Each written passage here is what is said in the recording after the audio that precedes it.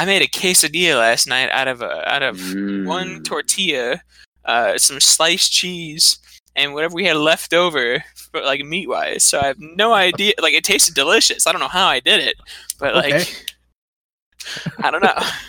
I do that with rotisserie chicken. I get rotisserie chicken and I like rip it all off, and then I put it in a quesadilla, and it's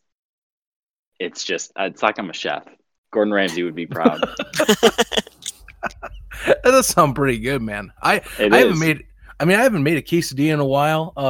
My latest thing I've done that's like that, I guess, is you put do a half like chunk of Spam bacon edition, and then I grill that up and I put it between 2 slices of cheese and bread. So, dude, you are literally my dad.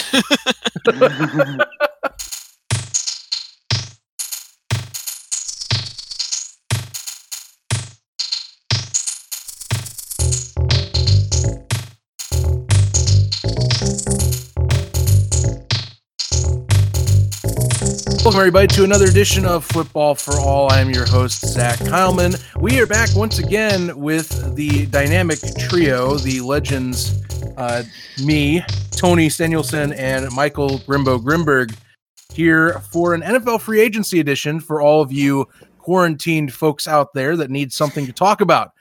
Because trust me, we're going nuts. We just had a little talk about that before we jumped on the podcast. And I definitely am glad I'm doing this because I need something to do besides, well, looking at nothing that is non-sports related.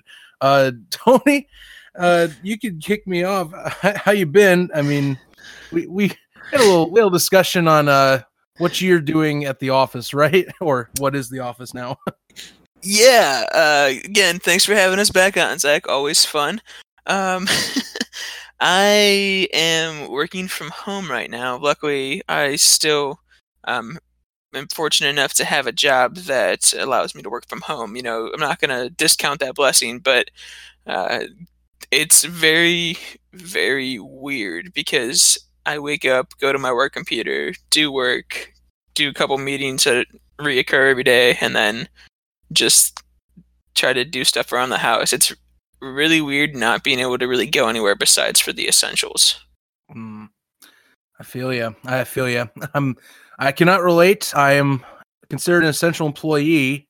I actually had to get a letter that said from the it was like from the national security commission or whatever it was. We have to carry these letters to go to our job is all I'm trying to say. Otherwise people might not get happy for us being outside.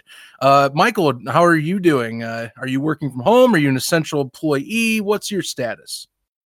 I guess you could count me in as the essential employee, as all the memes on Facebook and all social media platforms, really. Yeah, I'm still working at the hospital whenever I'm scheduled to work there.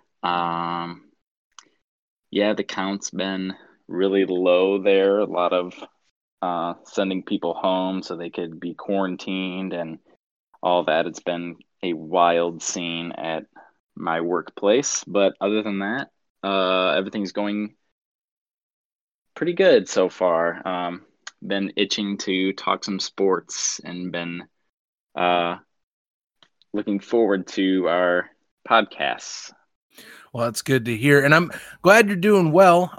Especially, like I said, your scenario, I mean, you're in the more of the medical system. So, I mean, that's a unique situation that honestly, I'm not trying to sound like I'm diverting, but that would be a whole podcast in itself. I'd love to talk to you about at some point. Right. Yeah, but it's definitely different. I've never seen anything like it. And shout out to all the people who are in the healthcare field and what they do every day. It's not taken for granted and all that. So, but yeah, it's definitely different. It's not. Yeah, it sounds like it is. And you know what? I'll probably talk to you at a point about this because that's a good one. But for the time being, let's give everybody a little bit of a pleasant distraction, if we say, from what our reality is, and get into some football. Luckily, the NFL was able to do free agency. There's other aspects right now that they're talking about moving, actually including the draft. They might. There's a rumor today I saw they might be making it a virtual draft where it'll just be, you can probably broadcast it, but it's not in person, which would be a unique take on it. Yeah, that would be. Yeah, I don't know how that would work. I mean, they did NASCAR iRacing. If you guys heard, there was a video game version of NASCAR where they had all the drivers on these like video game PC rigs for the cars. They broadcast like a race, so maybe they can do the draft that way.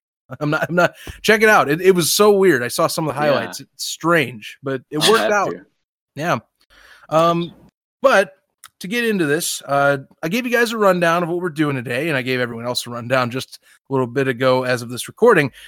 So let's get into it. Free agency, pretty hectic. Some have said one of the most hectic free agent periods as of now the new decade, but as of this past decade from the 2010s. And, well, we're just going to get into our teams to start. Either you two, you're welcome to start. I mean, Atlanta and Dallas both had, I would say, either mixed to positive free agent rankings from my opinion. So either one of you want to go and dive in first, be my guest. Go ahead, Mike. Okay. So, we obviously had, as a team, a lot of issues with the salary cap. We had to release a number of key players from previous drafts, like, for instance, Desmond Trufant and Vic Beasley, among some of them, and Devontae Freeman as well. Mm-hmm. And it's not easy parting with those types of players who have been on the team since the very beginning, really, especially through the Super Bowl year that we went. But change is good in the NFL, and I'm happy to see the moves that they have made and the cap space that they've made. One of the first ones that that Thomas Dimitroff really, he's actually somehow making good trades and signs, which is like mind blowing to me, but that's neither here nor there. But the first one that I'll touch on is Dante Fowler Jr. Mm-hmm. He signed a 3-year deal, which is going to be close to $48 million, excuse me. And I really do like this trade, or sign, I should say. Sorry. Yeah. He's replacing Vic Beasley, which is obviously a high need because he's gone. So I think him having such a productive year at in LA with the Rams, he had 11.5 sacks, which was his career high, which he picked a really good year to have a contract year to sign with the team. No kidding. Yeah, like perfect timing. So he's replacing Vic Beasley. He's going to be pairing up with Grady Jarrett and Takk McKinley, and there's a few rotation of guys, and hopefully they draft someone that could be a defensive tackle in there with Grady Jarrett, and hopefully they can finally rush the quarterback, because that is just something we cannot do. I really do like this signing, and it makes sense because of the obvious need of pass rush and the connection with Dan Quinn. Really, he actually coached him back in Florida, the University of Florida, in 2012, and the familiarity is there, and he knows how he works. And we were going to draft him back in, I believe it was 2015 or 16, but just didn't pan out. But here he is now, and he's still young, and he's still, like he always says, he's always has something to prove. So, but yeah, I do like that signing. It makes a lot of sense. And yeah, so moving on from Fowler, was, I thought, a really underrated trade that the Falcons had was with Hayden Hurst. They acquired him from the Ravens, along with a 4th round pick for a 2020 2nd round pick, which was I believe one of our second round picks that we acquired from trading Mohamed Sanu to New England, and we sent a 5th rounder to them as well. And I do like this trade too. It makes sense. We obviously have a need for the tight end after losing Austin Hooper to the Cleveland Browns. He just really wasn't able to shine in Baltimore because he had Mark Andrews and Nick Boyle who were there, and they were producing, and it was the Lamar Jackson show, really. So it makes a lot of sense to come to Atlanta where there's a need, and he has said it himself that he wants to be able to be in an offense where he's getting the ball and he's making plays, and he's getting that opportunity, that's for sure. So, and I like that he's coming in, and I think he's faster and he's a better blocking tight end than Austin Hooper is, better in one-on-one coverage. And it makes sense with our salary cap issue as well, because he's still under his rookie contract for the next 2 years, and they have a 3rd-year option if he's performing well. So it's a nice little weapon for Matt Ryan, and best of luck to Austin Hooper, I guess, right? Right. That's all you can say. Yeah, that's all you can really say. So, and I like it. So it makes all the sense in the world. And finally, the last signing that the Atlanta Falcons had was signing Todd Gurley, which I thought that they weren't going to do, but it makes all the sense in the world, I think.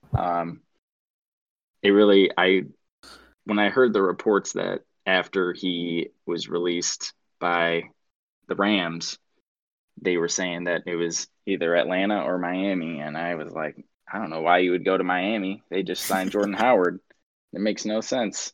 But here we are. He signs a 1-year deal, $6 million. He's receiving the $7.5 million from the Rams. So there's like a $2.5 million offset in there. So he's actually getting paid $11 million to play in 2020. So he's still among the highest paid running backs in the league. And he's still producing. He's despite all of his knee issues that he's had over the past few years, which is obviously a concern. But last year he still produced. He had 857 yards and 12 touchdowns. You can't really hate on him for that. I think everyone's just giving him a hard bargain because of his knees, and that's fair, and that's totally fair. But I think he's got a good shot to one, bring more fans in from Georgia, because that's where he went to college. So, and that fan base is very passionate about their football, and that's just going to bring in more fans to Mercedes-Benz Stadium and root on the former Bulldog.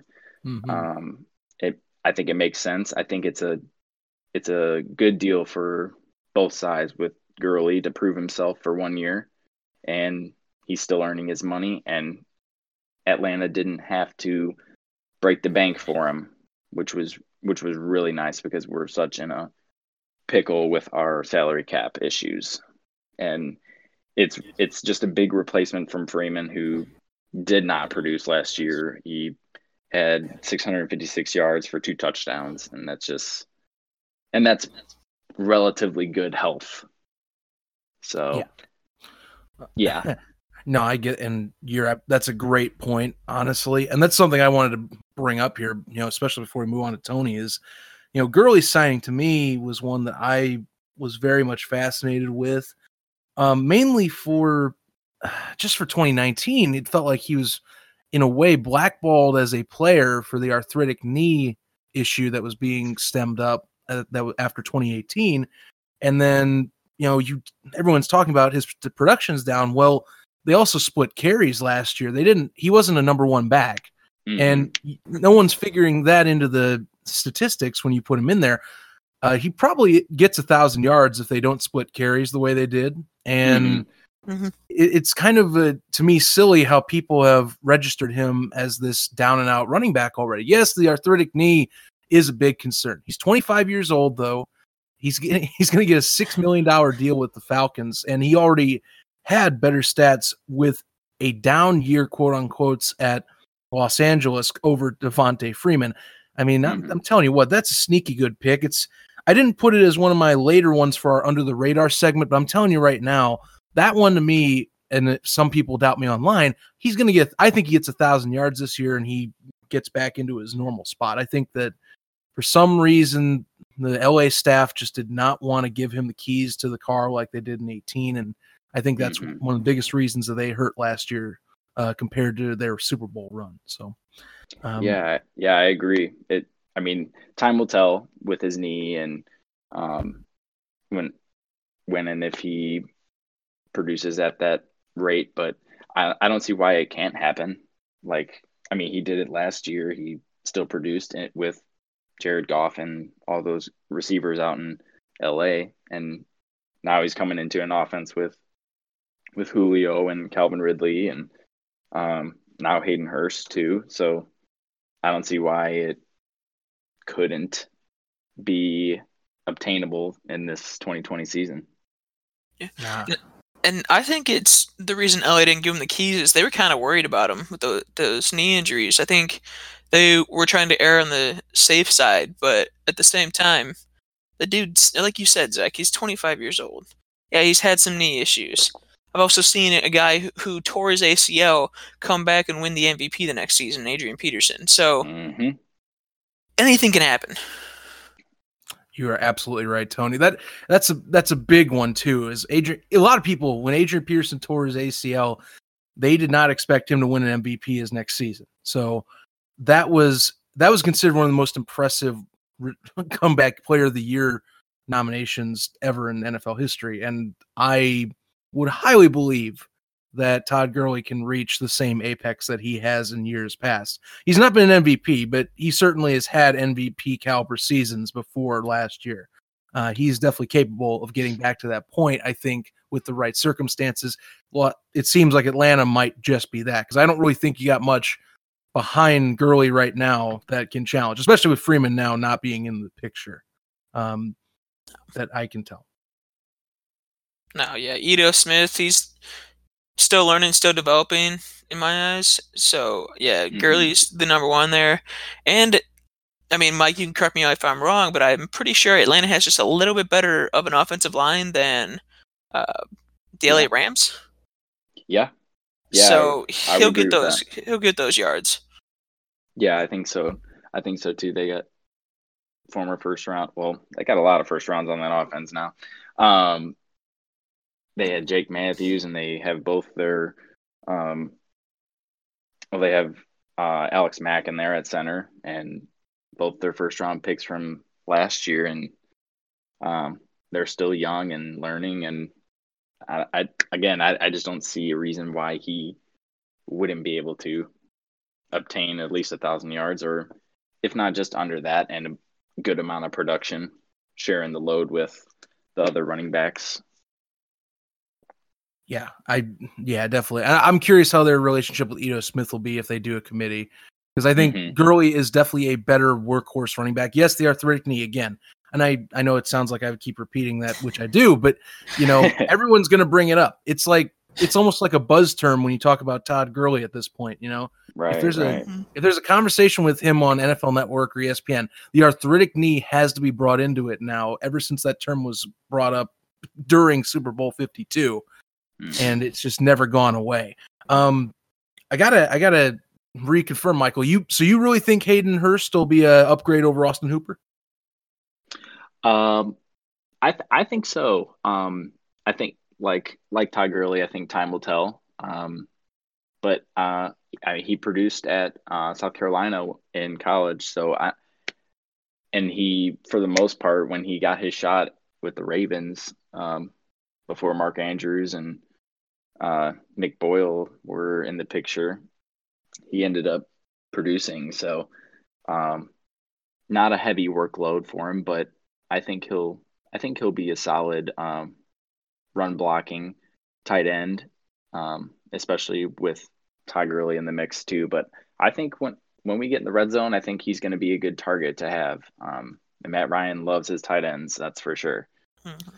Yeah, you can definitely tell that with Austin Hooper and Tony Gonzalez. Everyone got to remember him. Oh yeah. Yeah. So he definitely loves his tight ends. That's it. That is hands down. So yeah, Hayden Hurst probably should get some production. I'm just curious because I mean, and I didn't completely see that one coming, but me either. It's a quick switch to fill that void. So not a bad job, especially if they're using that pick from New England last year that they'll be utilizing much better now, I think.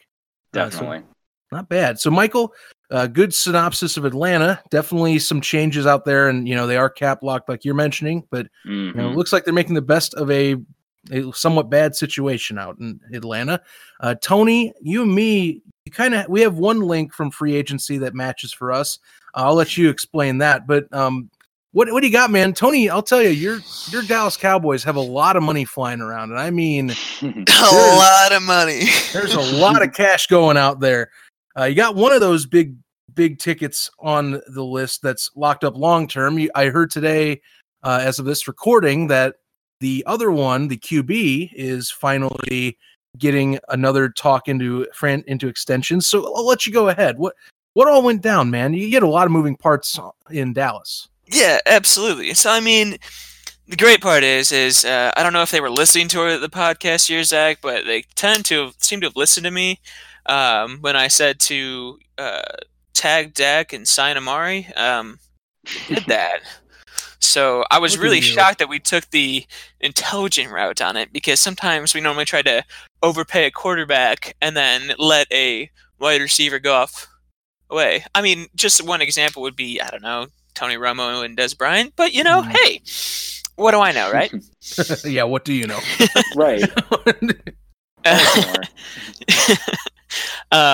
But other than that, there's been a lot of money still being thrown around. My biggest question mark has been, we just signed Gerald McCoy for $18 million, which with incentives can get him up to $20 million.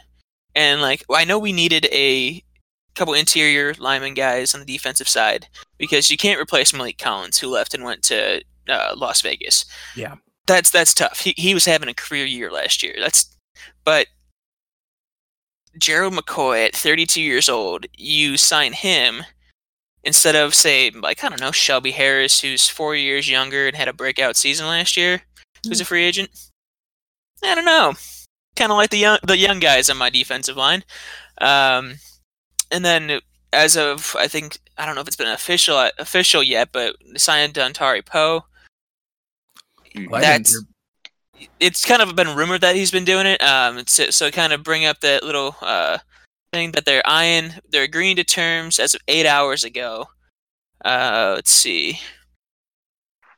It's not giving me the actual money wise. I got it right here. Yeah. So signed by the boys. Yeah, so that's great. Young again, 28-year-old. How old is he now? Man, I had it all up here too.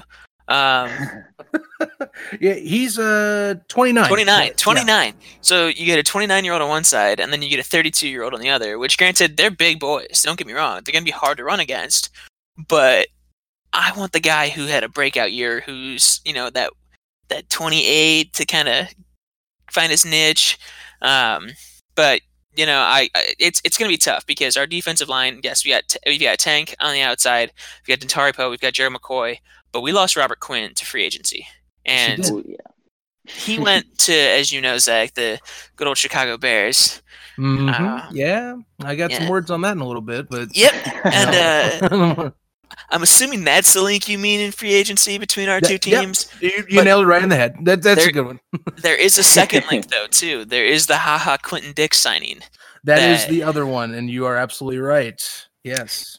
I love Quentin Dix. I'm hoping he can have a better year in Dallas. We definitely needed more of a veteran presence after Byron Jones went to Miami, which that really hurt to see go, because he went from a contending team to Miami. So that kind of hurt, especially because I've got the jersey hanging up in my closet. So I don't know if I can pull that out anytime soon. That's too bad. Yeah, right. And then, I'm not gonna put out anytime soon, regardless, because football season's still, a few months away. But at the same time, it's always good to switch up the jerseys that you wear on game days. And then we really focused on defense in free agency and re-signing the guys, which I was actually kind of shocked about. Because normally we try to spend so much time on our offense or our offensive line that we kind of let our secondary go, or like our linebacker just kind of fall to the wayside, and then we get burned during the season. Mm-hmm. But we re-signed Anthony Brown to 3 years. Love the guy. Great corner, great slot corner too. Especially after his first season, he kind of really stepped into his own. Re-signed Justin March and Joe Thomas as linebackers to keep that depth while Van Der Esch gets healthy. And then to save our tight end situation, we actually decided to keep Blake Jarwin on for another 3 years. So overall, I'm a little happy with how we did it, just because of how we decided to focus on areas we needed more. But we still got a few areas that we kind of need to look at. I mean, draft-wise, we still need secondary help. We still need that defensive line. Would love some more young linebacker depth, just because Joe Thomas is up there, Sean Lee's up there. Mm-hmm. And we need an edge rusher just to kind of solidify that defensive line. But overall, lost a lot of guys to free agency too. Jeff Heath went to Las Vegas. Jason Witten went to Las Vegas. It's been a very interesting offseason to see people actually leave Cowboys and go to these other teams, especially teams I didn't think had that much cap space to sign people. Yeah, I mean, sometimes that's the thing you get with free agency, though, is sometimes you get teams that they overpay what they can. And, I do want to ask about one particular contract, because the one that I would say the biggest one I think you got that got away was Byron Jones, in my opinion. Mm-hmm. Do you believe that his contract he signed with Miami is all that it's worth? Because he signed, I believe, an NFL record for corners. Yeah. It's up there. I mean, it's the largest guaranteed for a defensive back, according to some sites. It's once Darius Slay went to the Eagles, Byron Jones's reign as the top signing ended up going as being the highest paid. That's right. Went to the wayside, but Byron Jones is a great cornerback. I've loved him since we drafted him.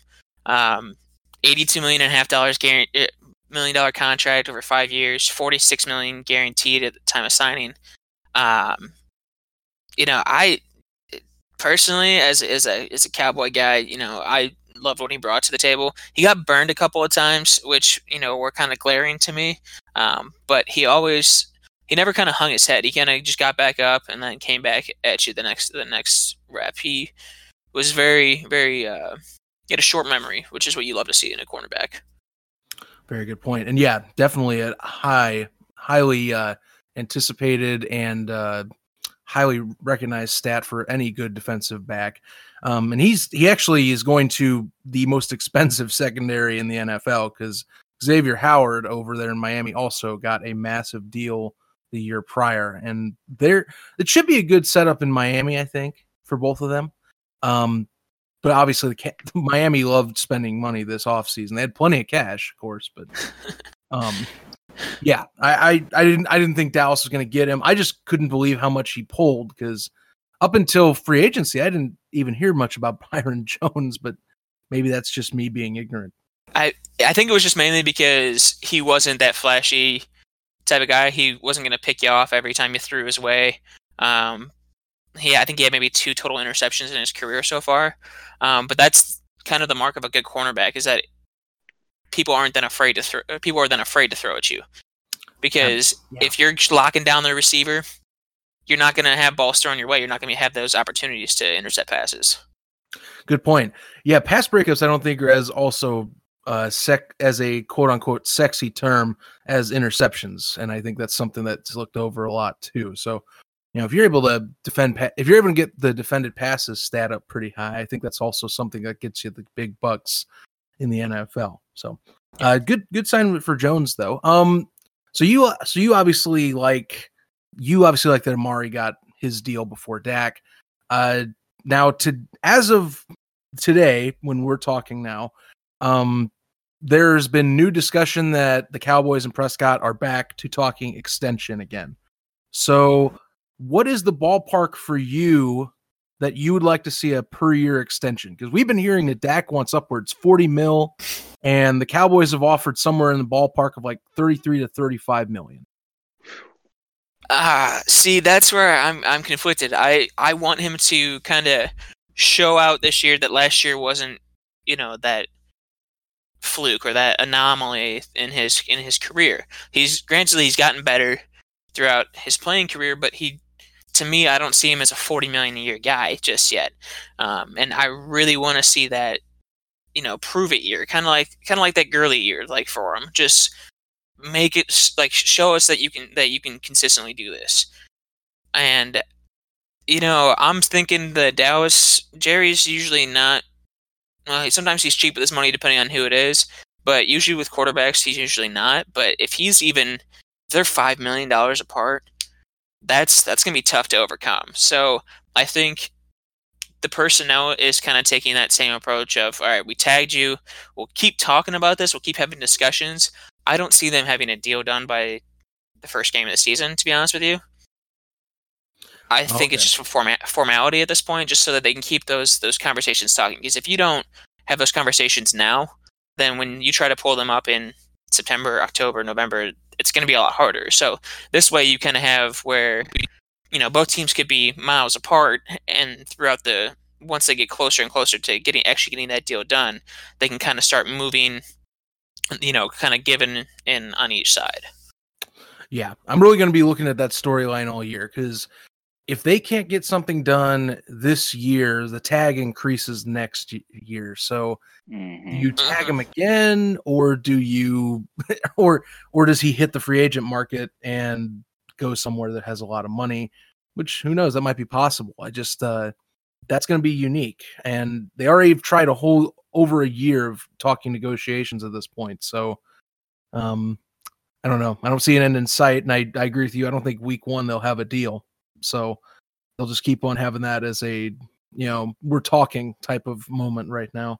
Yeah, and it's something to give the guys and ESPN and all that, kind of just things to talk about and, debate amongst themselves whether or not he deserves $40 million a year again, and kind of, it just gives them that material. So I don't know. I'm hoping we can keep Dak. I do like what he brings to the table. I would like him to see more of the RPOs, but we'll see what Mike McCarthy decides to bring in. Yeah, and that's another twist to this whole thing is you do have Mike McCarthy coming in as your coach this year. You don't have Jason Garrett anymore. I mean, Dak also almost produced 5,000 yards this season in Garrett's offense, Kellen Moore's offense, really. But, overall, I mean, I would think that still can continue.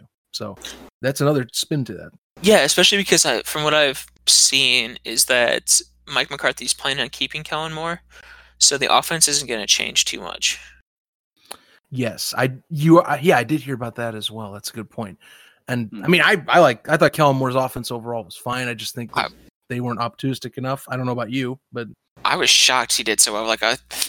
Like consistent third string quarterback just has the mind of a decent coach, and I was a little shocked because I was putting his playing career up against his football knowledge, and that was wrong with me.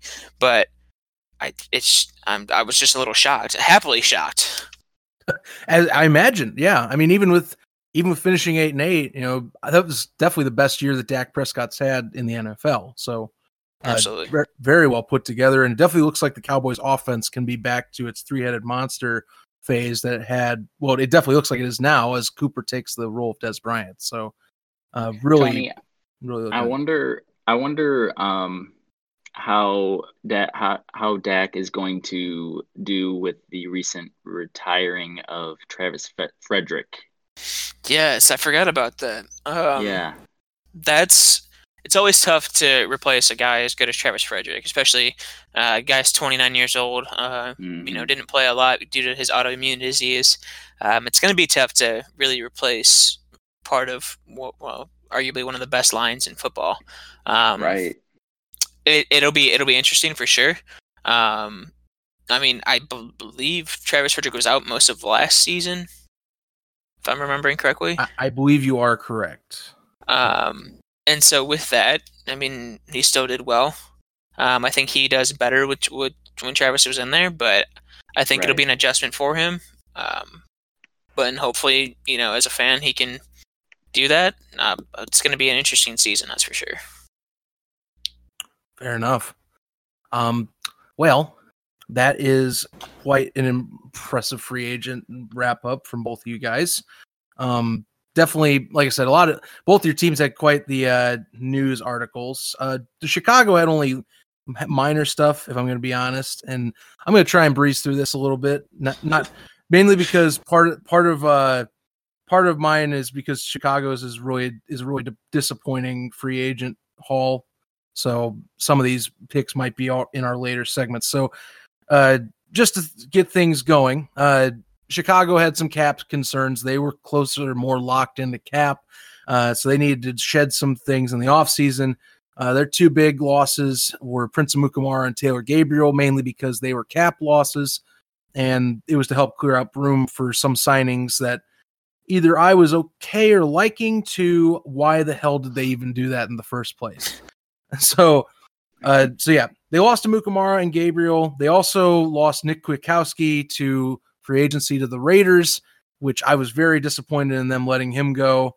They also lost Nick Williams, which is an underrated loss, in my opinion, at defensive tackle to the Lions. And then Chase Daniel, who I could care less if he's gone now, went to the Lions as well. Look, they needed a new quarterback in the backfield behind Trubisky, so it's fine that he moved on. He was a good guy, but it's fine that he moved on to Detroit. However, if we look at what Chicago gained, I don't really know if I am happy with who's behind Trubisky or even ahead of him at this point. So the Bears picked up Robert Quinn, as you mentioned, Tony, and I like the signing. 11.5 sacks. He had a rejuvenated year last year in 14 games. The guarantees were only $30 million for 5 years, $70 million with incentives. So they're really expecting him to turn out to get his money.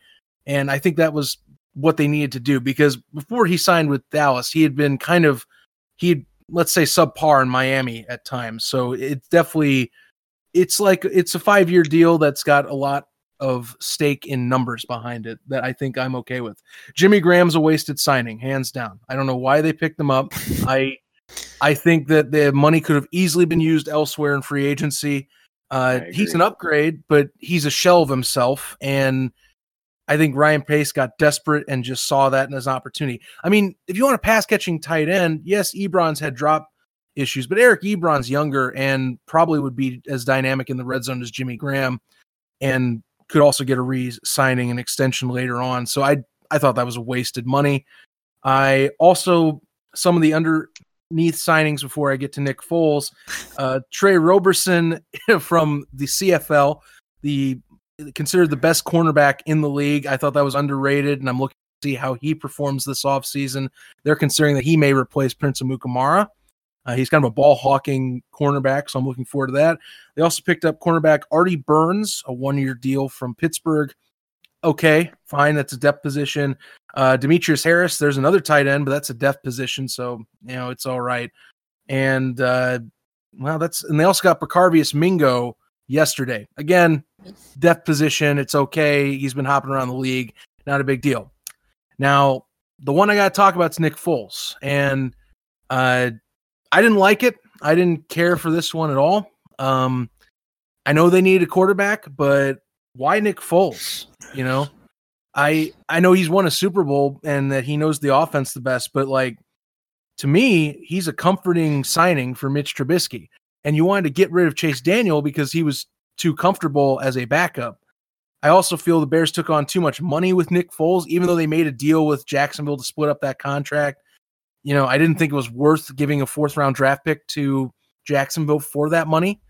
And I don't know how well Nick Foles even perform, even if he's the starter. I mean, maybe he'll be marginally better behind center, but I don't really see him as much of an upgrade. I think that if you wanted to challenge Mitch, you could have gone out and gotten Cam Newton. You could have gone out and gotten, I don't know about Andy Dalton, but like even like Jameis Winston, I would have been kind of like curious because at least Winston threw for 5,000 yards. The interceptions would have drove me mad, but at least the Bears have a defense, unlike Tampa at times, that could hold back the onslaught of possible turnovers.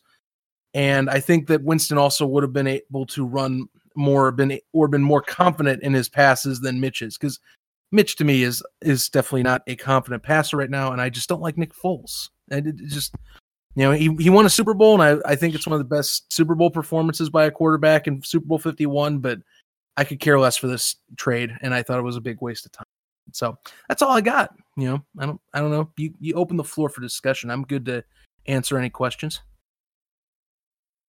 Yeah, I'm with you on the whole Nick Foles thing, man. I didn't think he was worth the money that Jackson was putting out for him anyways when he signed with them. And then coming to Chicago, like, yeah, he knows the offense. Yeah, he's been in a Super Bowl. Okay. But I watched the guy be a backup for how many years in Philadelphia? Yeah. Like, okay. He might give a slight competition in camp, but at the end of the day, we know that Trubisky's probably going to end up winning that starting spot. Yeah, at this point, they want him so badly to prove people wrong in Chicago, but they've tarnished his reputation so much, and he has himself just talking about confidence last year, making him sound like he can't take the heat, and now it's pretty much about we're trying to challenge him, but if you really wanted to challenge him, and shake up him having a chance, you would have brought somebody else in. So I think this is the final move to see if he can actually stay in the job, even with a favorable signing like this. It's not good. I think Chicago kind of moved, with the exception of Robert Quinn. Some analysts don't like this pickup. I actually do. I think that he's definitely a better edge rusher than Leonard Floyd. They need edge rushing help because all you're going to do is if no one is able to rush from the opposite side that Mac's on, they're just going to cue in on Khalil Mack. That's what happened last year. Mm-hmm. Mack had a down year because they would just constantly either chip at him or double team him so that he could have no production. Mm-hmm. You need to have somebody that can bring the pressure. Robert Quinn, definitely able to do that. Now, is he going to be the 2019 Dallas Cowboys Robert Quinn or the Robert Quinn that was traded away from St. Louis before they became the Los Angeles Rams and was a dud in Miami for several years? I don't know, but we'll find out. And, that's all I can really say about him is, I like the sack numbers, but I got to make sure and see that he's going to be doing that same consistent production next year. He is only 29. He's going into age 30. So him and Mac are on the same kind of youth scale right now because Mac's also going to be turning 30 here, not this year, but next, I believe. So we'll find out. I really hope that it works out for them. But, that's really the bright spot from the rest of this. I also should mention that the Bears did re-sign Danny Trevathan, and I thought that was a mistake. I thought Nick Kwiatkowski deserved that money. Trevathan has the more proven track record. However, Kwiatkowski stepped in, seemed to be better than Trevathan last year. Trevathan has injury issues in his career. He's also 3 years older than Nick Kwiatkowski, and the Bears could have easily paid Kwiatkowski that same money that LA did and got a better deal, which would have helped with the cap. So I did not think it was worth the money as well. That's about it for me. That's about it. One particular move I got to bring up to you guys, and just because it made so much news, and I'm finally glad that it's over with talking about, is where the hell was where the hell was Tom Brady going to go this offseason? Because it was everywhere. Everyone wanted to know, where's Tom Brady landing? Is he going to go back with Bill Belichick and work it out, or is he going to go to the Chargers and help the Chargers sell some tickets in Los Angeles? Because that was really what was all going to happen if he goes there. But no, he goes to Tampa Bay.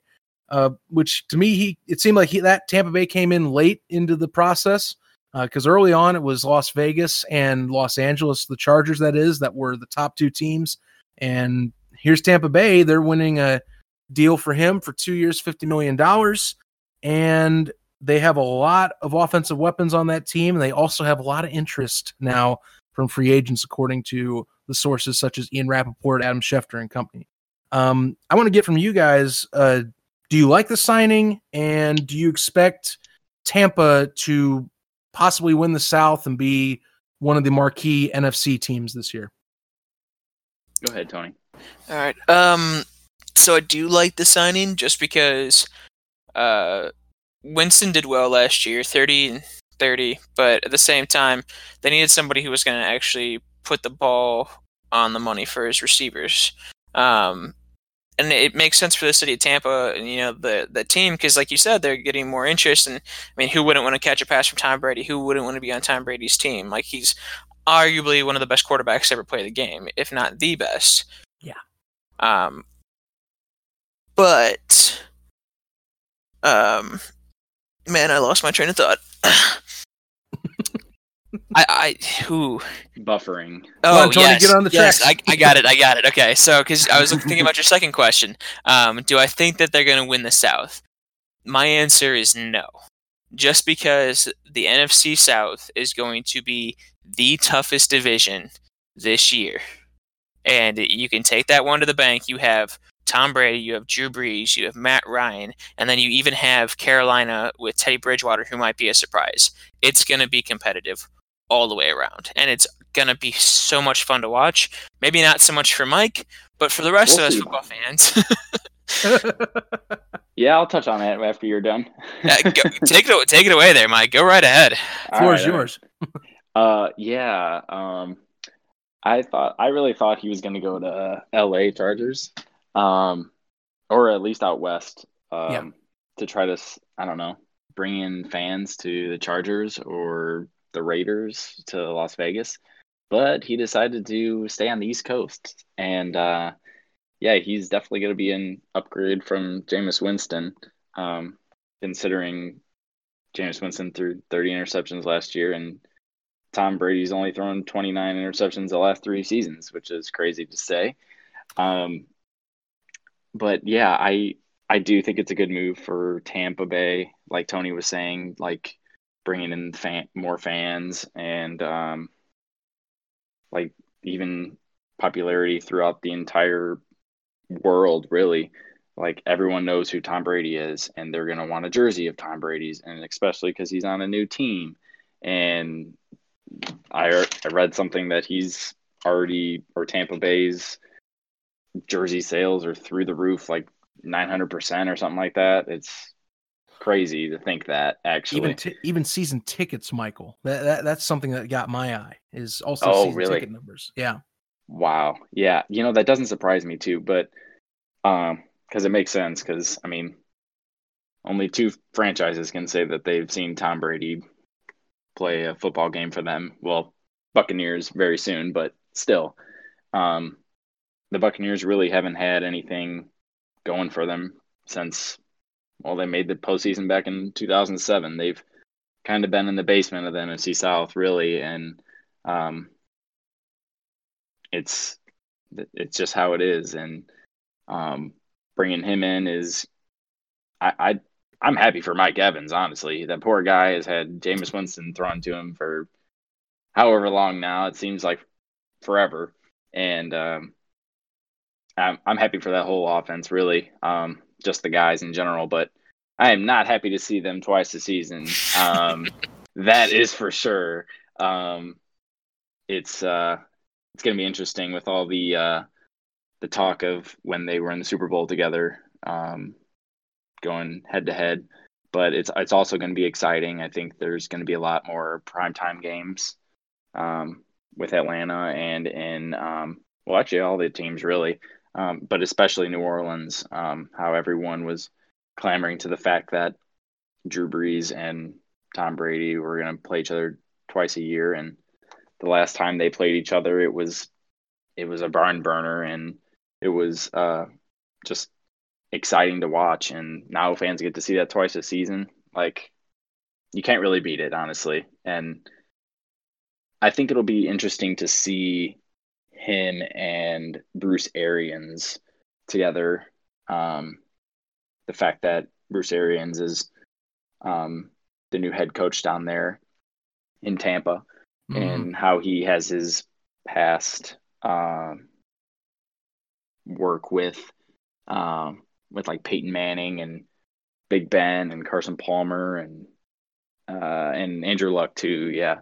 And it's going to be interesting to see their relationship. I think they can make it work. I don't see why they can't, because I think they're going to build the offense around Tom Brady and what he's capable of doing, which makes a lot of sense. They're really all in right now. They have the pieces. The defense is probably the big question mark, but the offense is definitely there. So it's going to be a fun season to see them, I guess you could say, from my perspective. Yeah, I mean, for you, it's definitely you're definitely more of it's going to be fun with quotation marks around it. Right. Exactly. You know? I mean, you got to see him twice a year now. But I mean, the South is going to be nuts. It's going to be Brady versus Breeze, Brady versus Ryan. I mean, Breeze versus Bridgewater is not as, it's not as a big title name right now, but maybe Bridgewater gets back to his level. I mean, he proved he can play. The question is, will he be able to keep up with all three of those big dogs in the South? Which, I got to ask you guys, who finishes last in that division? I think that's the better question, because there's a lot of good talent now in the South that has really has had the switch flipped as of free agency. Real quick, mine's probably going to be you might not like me, Michael, but it's going to be between Carolina and Atlanta, and I'm leaning more Atlanta, unfortunately. Yeah, no, I totally get it. I think it's a matter of who stays healthy, really. Out of all four teams, it's going to be interesting to see who's all going to be healthy throughout the entire season, and I think that's going to be the biggest difference maker. Yeah, I feel you. I'm going with either Carolina. I'm gonna put my money on Carolina as finishing dead last in the South, just because I have too much faith in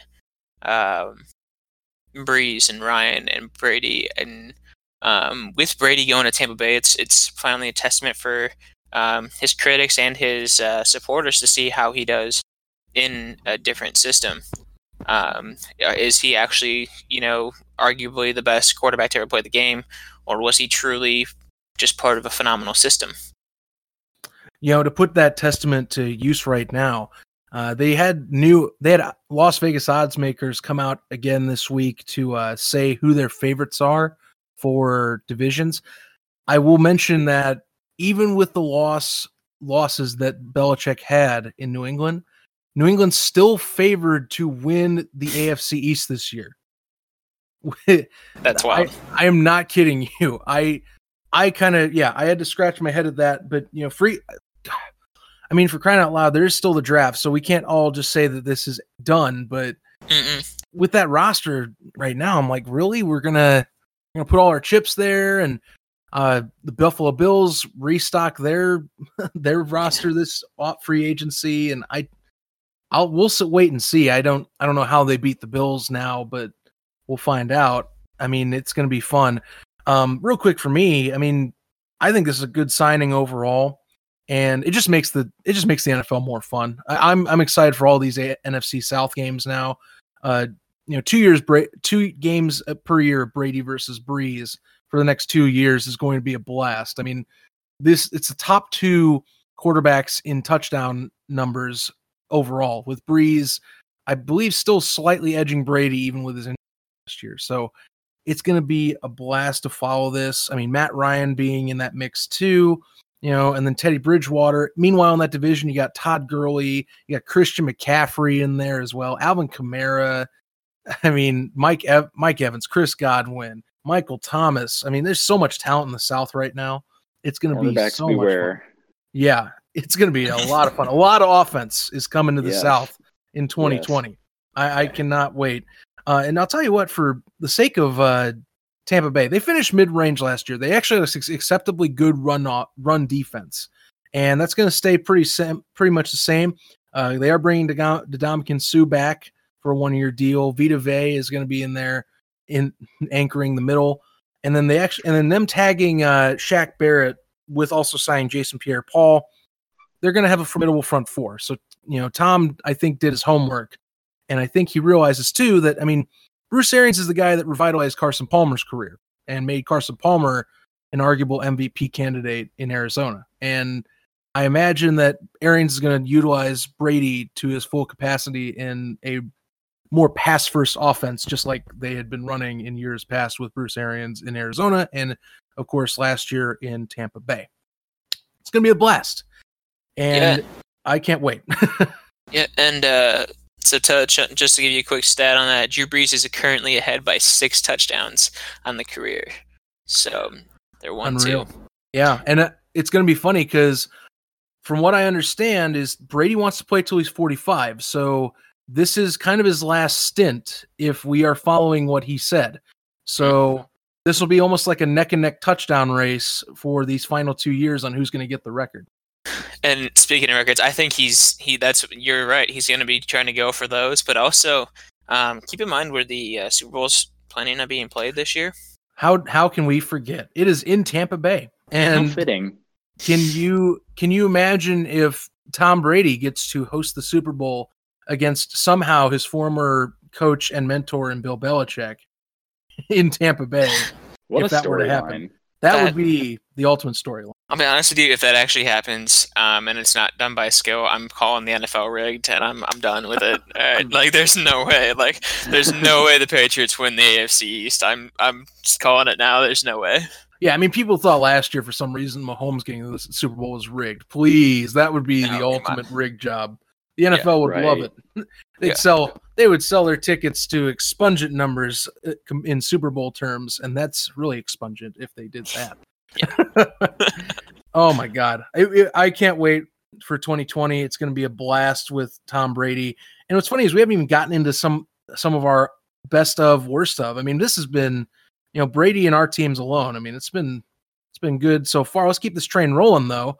I gave you guys these 5 categories besides what we had just discussed. Best free agent pick, worst free agent pick, our best under the radar pickup, best trade, and worst trade. I'm good with any 3 of us starting off for the best choice. There's plenty to go around from what I was looking at down the NFL's 101 best free agent list this week. So take your pick. Go ahead, Zach. Honestly, I feel like we've been talking a lot. Go right ahead, man. Why not? I always try and give you guys the name first, but that's fine. That's okay. You go. I'll go first. Why not? I like the signing of Chris Harris. I thought that was a steal for the value they got for him in Los Angeles. 2 years, $17 million for a elite cornerback that will be well paired with Jason Verrett on the opposite side of him, as well as it's not Desmond King. That's it, because Derek King's different. But yeah, they got Desmond King as the safety back there. You got Jason Verrett on the opposite side in Los Angeles, and Chris Harris anchoring another opposite side too. And Harris can play slot or outside cornerback, so he is definitely worth the pickup for those 2 years. It really boosts up Los Angeles's defense that already has Nick Bosa on it with others, and I am really thinking they got the best value out of it. I had a few other options just in case, but his just stuck out to me because I couldn't believe that they got him for so cheap, if that is the way you want to put it. But I go Chris Harris Jr. I like it. Nice. Yeah, it's definitely a sneaky good pick, and I like that they've started to refortify that defense of theirs. Now that all that remains to be seen is really how they revamp that offense. Even though they re-signed Austin Eckler, they still got a few other kinks they need to work out. Yeah, they got some things that work. I was expecting a quarterback to be signed there again. I thought Tom Brady was going to Los Angeles. If I was thinking LA, be like, hey, we need tickets really bad because otherwise I don't think you're going to sell out that new stadium out there in California. So they must either be looking to draft somebody or they're looking at their other options right now. Or they really like Tyrod Taylor and just hoping to God fans come. Who the hell knows? Really. But yeah, I mean, Chris Harris will at least help with the production that they'll have because, I felt like, if they can just stay healthy, they probably have a good team. That seems like the storyline for the Chargers every year. If they just can stay healthy, they can probably make it to the Super Bowl or something. But, who knows? I just think that Chris Harris is a great one to get across from Verrett and company, and it'll make for an even better defense than it has been in years past. Yeah. So my pick is I don't know. I liked it. I don't know how anybody else feels about it, but Emmanuel Sanders to the Saints. Yes. I love that one. No, I hate that one. I knew you might. No, it is a good one though. That offense already has Michael Thomas, Alvin Kamara, has Drew Brees at the helm, and you're going to tell me that you now have a slot receiver who apparently doesn't age in Emmanuel Sanders. And then you throw Jared Cook in there too. Like, it's going to stack that offense even more than it already was. Abso-freaking-lutely, man. Unreal. And I can't believe I even missed him when I was listing off all those talents in the South. But, 2-year deal, and he's basically riding it for Breeze's remainder. This might be his last go at a Super Bowl too for Sanders. So I like it a lot. Mike, what you got? Yeah, I was kind of going back and forth between a few. I think I'm leaning more towards I don't know. I'll say it. Okay, so I liked Melvin Gordon going to the Broncos. Really?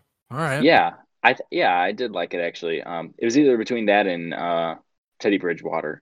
I could touch on him real quick, but like I said, Melvin Gordon, he's going to be going into Denver with Philip Lindsay, who is already a 1,000-yard rusher.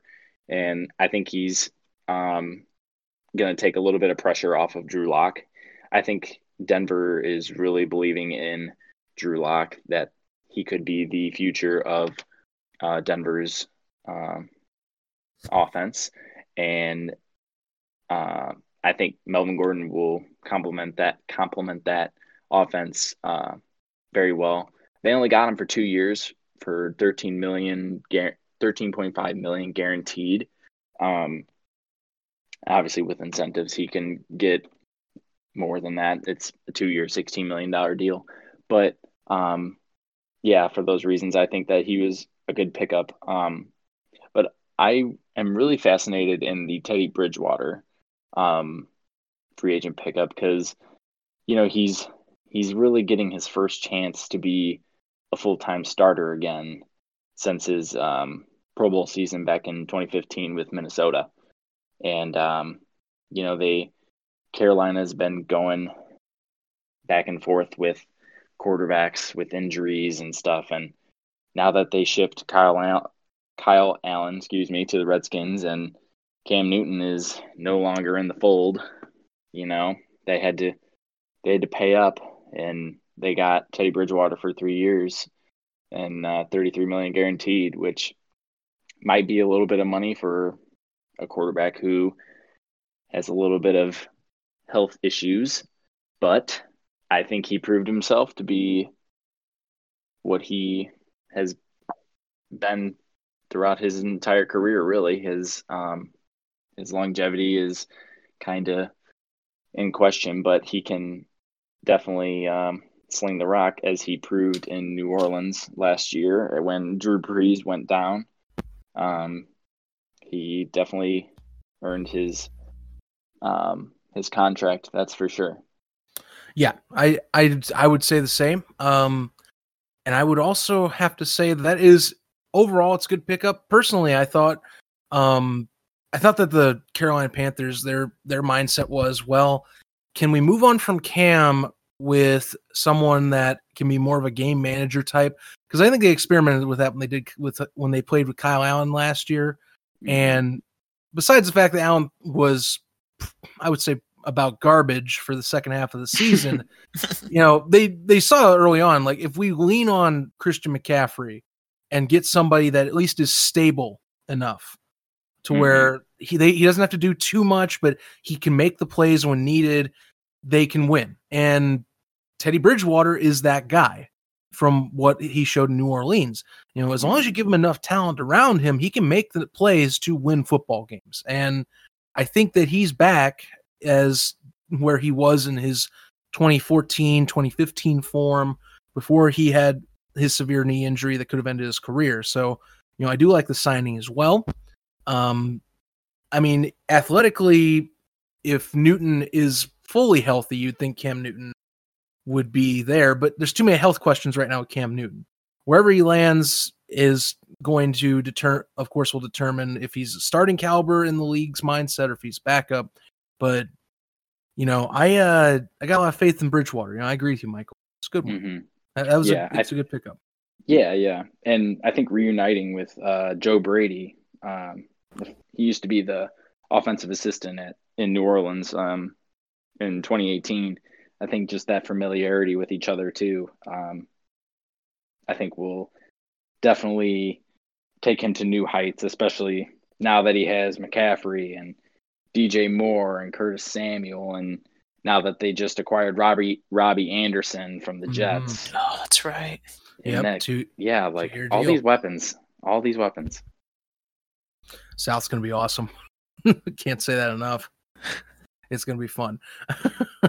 Yeah, Bridgewater's a good one, though. I like that.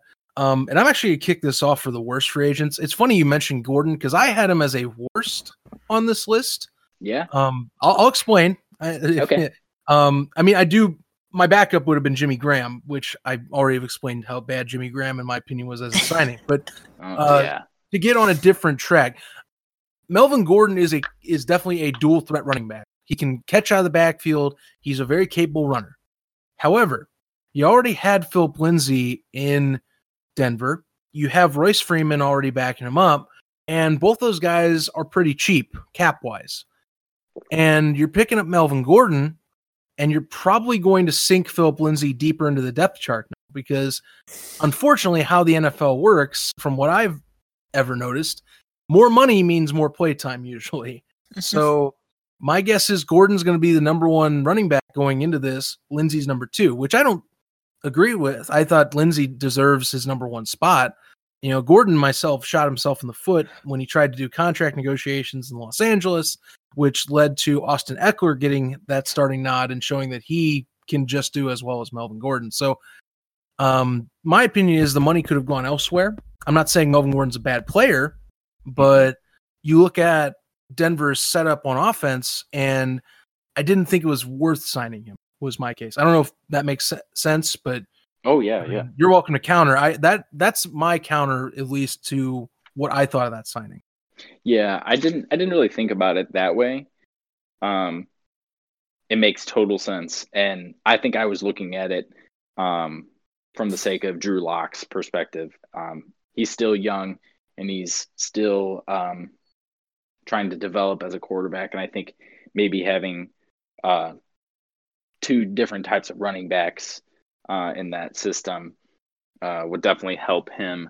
But yeah, I agree. I think maybe they could have used their money elsewhere. Like they could have signed a Robbie Anderson, like I mentioned earlier, instead of Melvin Gordon, and let Philip Lindsay and Royce Freeman really just take over that offense.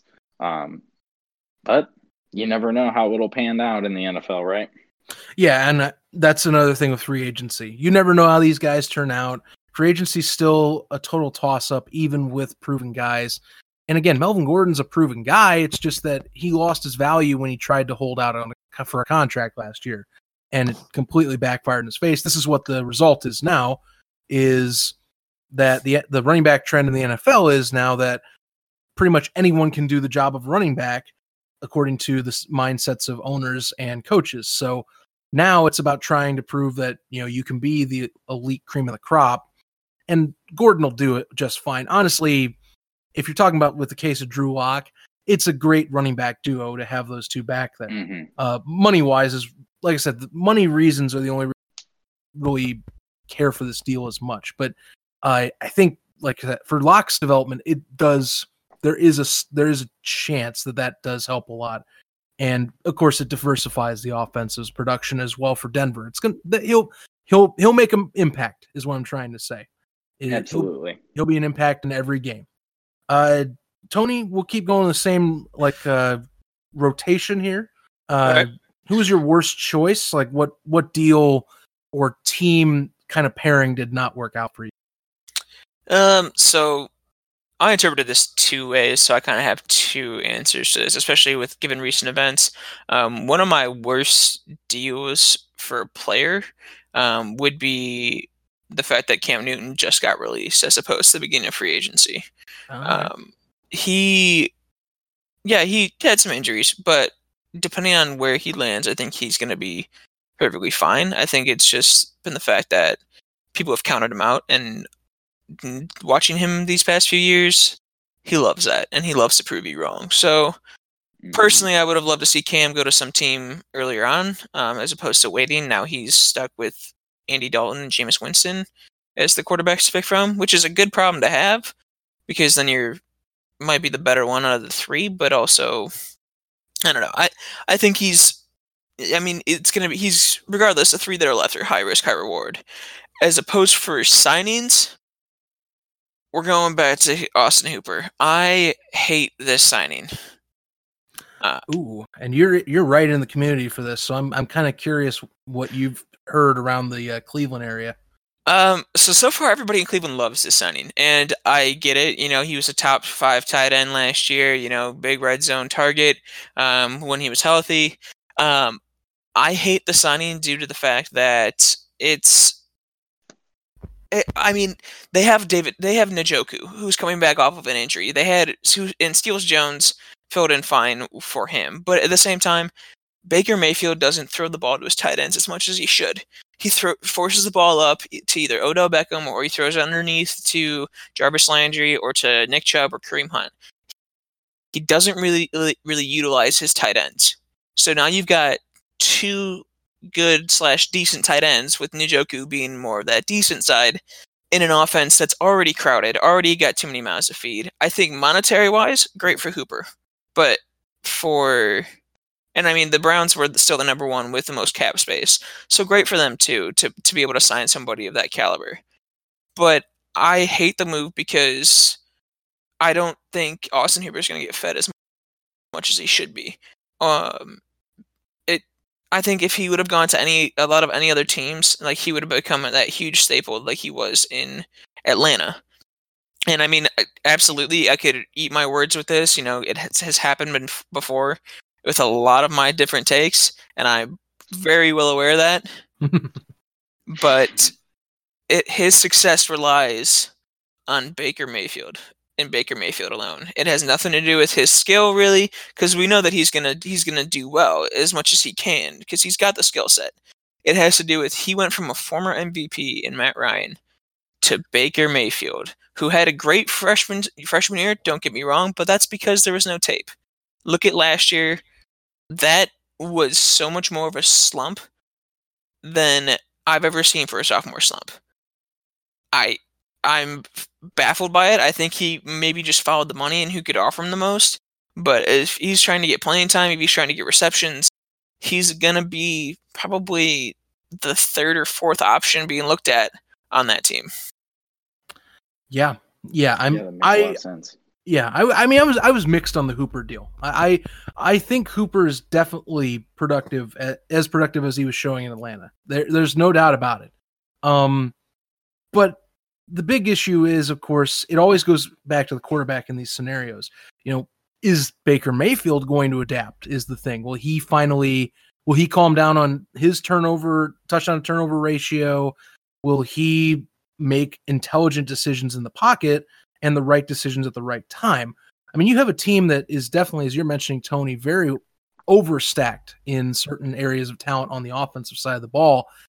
And some of those mouths are not being fed enough. I mean, when you have a personality like Odell Beckham Jr., that, at one point he was at the top of the world. Now he's kind of in this, I'm a star, but I'm also, I've had some down years. I've also been injured, and I'm also kind of rowdy when I have to talk.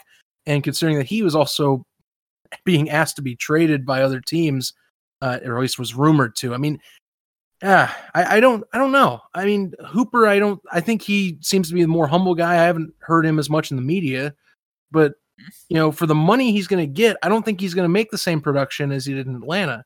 He's got a great contract, so good for him. He's going to get plenty of cash, but Tony, I think you're right. There's a lot of weapons there in Cleveland that are either going to get underutilized or won't be utilized in the. Yeah, and the Cleveland media will eat them alive. It is arguably one of the worst medias I've ever been a part of. Granted, I've lived in 2 cities now, and I still think that Cleveland media is going to crucify anybody more, because they're going to look at the money that they spent for him, and then they're going to look at his production numbers, which will have dropped this season, and then they're going to just blow up about how he was overrated and overpaid, and when in reality, it has nothing to do with him. It has everything to do with trying to feed him at a table that's got too many mouths. Yeah. Totally true. Totally true. I think everything that you're saying makes total sense. And I thought it was such a weird place for him to go, because he's such a quiet guy. Like how, Zach, how you were saying, you didn't really know how he was in the media. He's such a quiet guy, but he's like, I don't know, he just kind of goes with the flow. But like, I don't know, when I saw the report that he was signing with them, it just didn't really make that much sense. It didn't seem like they needed a tight end like most other teams, like New England needed, and Dallas. yeah, Dallas too. Yeah, that was the only team that I was thinking of actually, and and teams that actually have money to spend on him. Like, not that Cleveland doesn't, because they did obviously, but like New England obviously thrived in that system with a tight end with Gronkowski. But now that Tom Brady's not there, not that they don't have that need, but that would have been a place for him to go and thrive in that offense as well. Yeah, I wish the Bears had the cap space to pick him up, if I'm being quite frank. And I know he was gonna draw a big contract like this.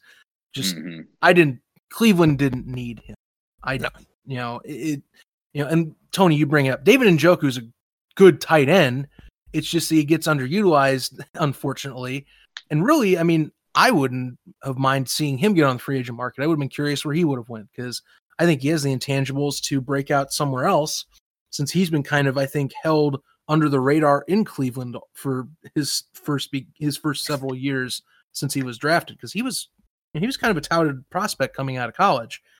But sometimes it just doesn't work out right. I mean, or sometimes it takes a little bit for these guys to develop. I don't know how Austin Hooper will turn out, but that's a good one for a head scratcher at the very least, to probably something that could be at the worst a bad deal in the end. Michael, who'd you have for this category? So I have someone that you guys probably haven't heard their name in a few years now, but he used to be a former first-round pick back in 2015.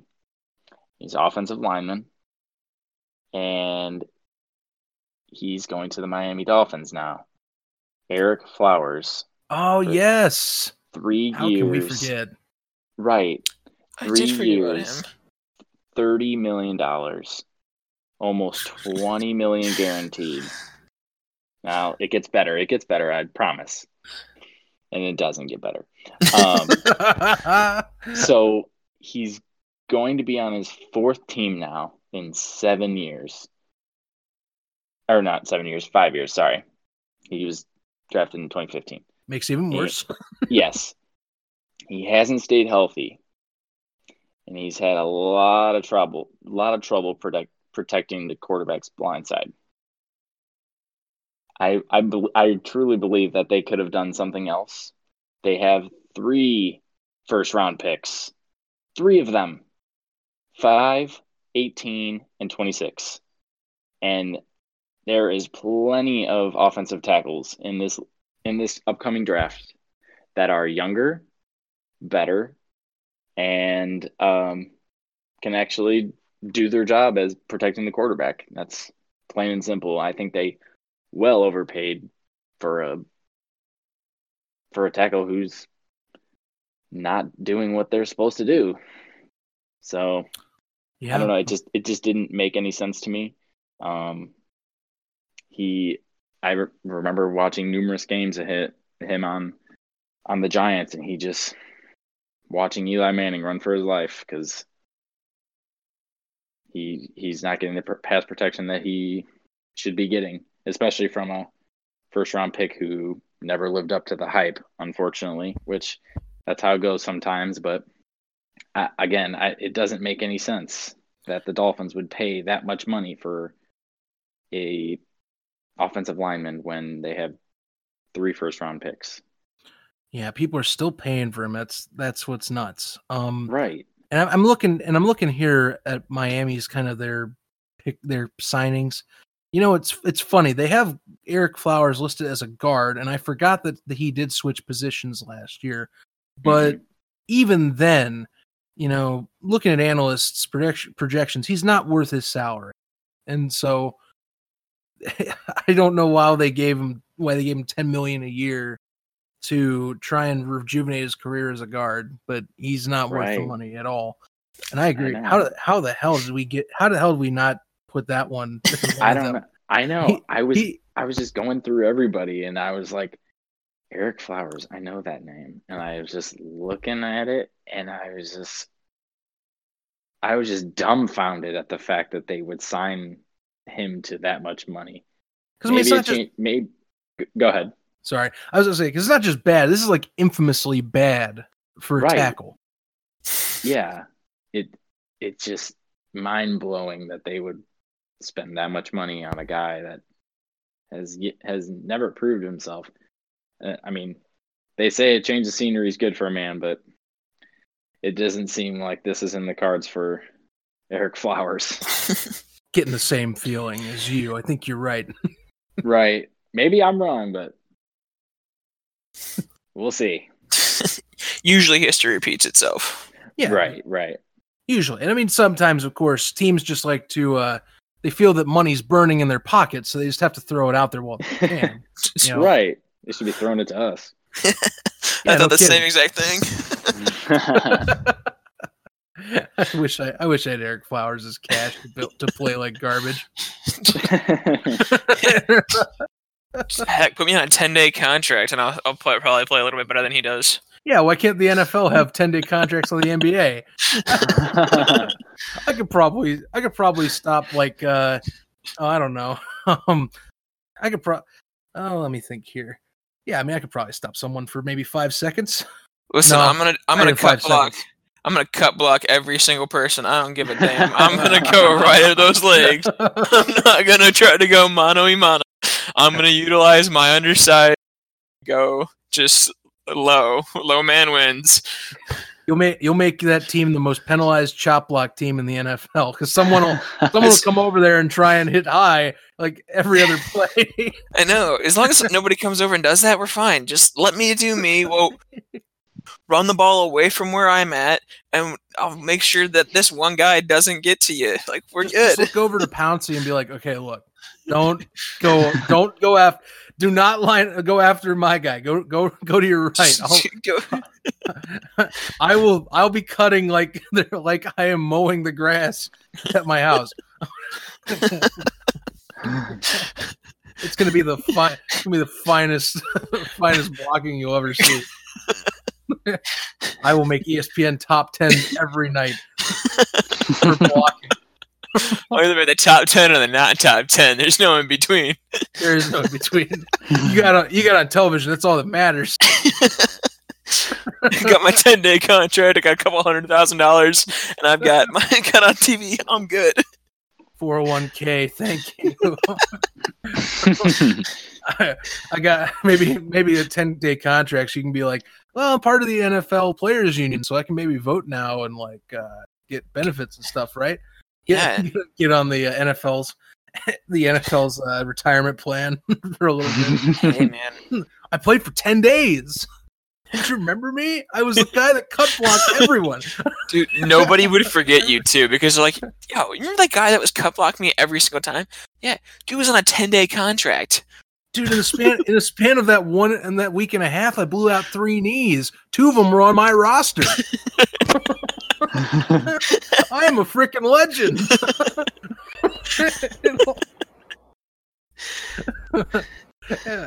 ACL doctors still don't stop talking about me. That's probably not even a good naming for that. Michael's probably rolling his eyes at that term. ACL doctor. Great one. Oh, man. Dear God. See what I've started. Yep. Well, it was worth it. It was. I think, 10-day contracts would be pretty awesome, but right. I don't know. Yeah. I don't know. Tony, you should keep aspiring for that. I would love to see you chop blocking someone like maybe Bill Belichick's like, this is the guy I want, and you get on his team for 10 days and chop block or you cut block Kyle Van Noy. Hey, where's Greg Schiano coaching now? I know he. Oh my God! I forgot about that guy. You'd be an assistant at Rutgers, though. That's where he's at. Ah, dang it! Yeah, I don't know how you get back to college at this point to say eligibility, but I never technically used any eligibility while I was in college. So technically speaking, could I still use it? I don't know. I mean, there's military. I think there's military vets that have come back and played in their late 20s on college teams. See, I'm just saying. I mean, yeah, I graduated college, but I never played. So does that count as my that they know of? That they know. I'm transferring from Ball State.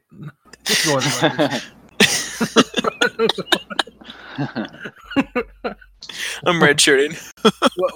What's your play time? I sat at a few games. I'm a legend at tailgates. That I am, though. So, give me a 4-pack of tall boys. They're gone in about 15 minutes. Oh man!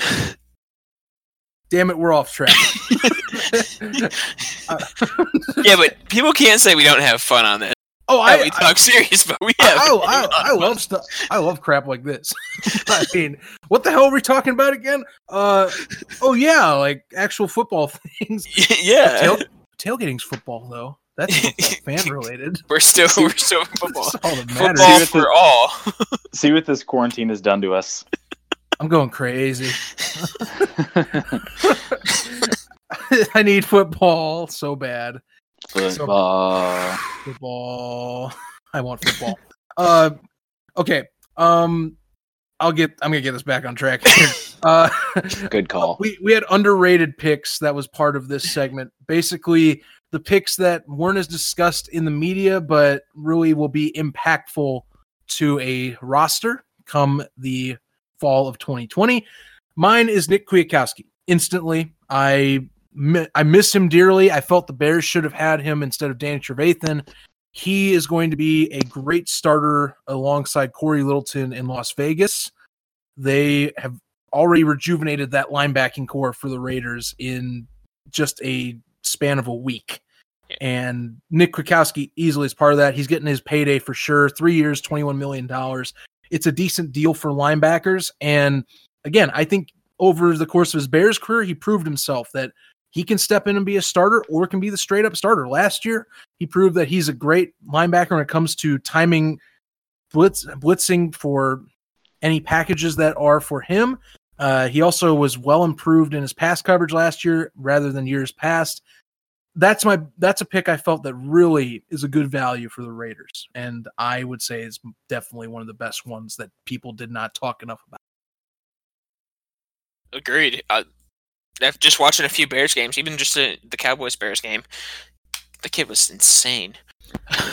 Yeah, dude was awesome. I wish they would have gotten him over Danny, and I like Danny Trevathan, but he has, like I said, Nick is younger, and he also proved last year that he really could be a starter, and he would have given a better value. They paid Trevathan a decent chunk of money to keep him on the team. So, I don't know. It could have saved some cap, too. That's the thing with free agency. It's not just about, the player as well. It's about the cap and the value you get. And I think Kwiatkowski is just overall the better value. Yeah, especially considering the Bears were 31st out of 32nd in terms of cap space. Yeah, they were not in a good spot. So I personally am going to miss him. I will definitely be side rooting for the Raiders as long as they don't play the Bears again.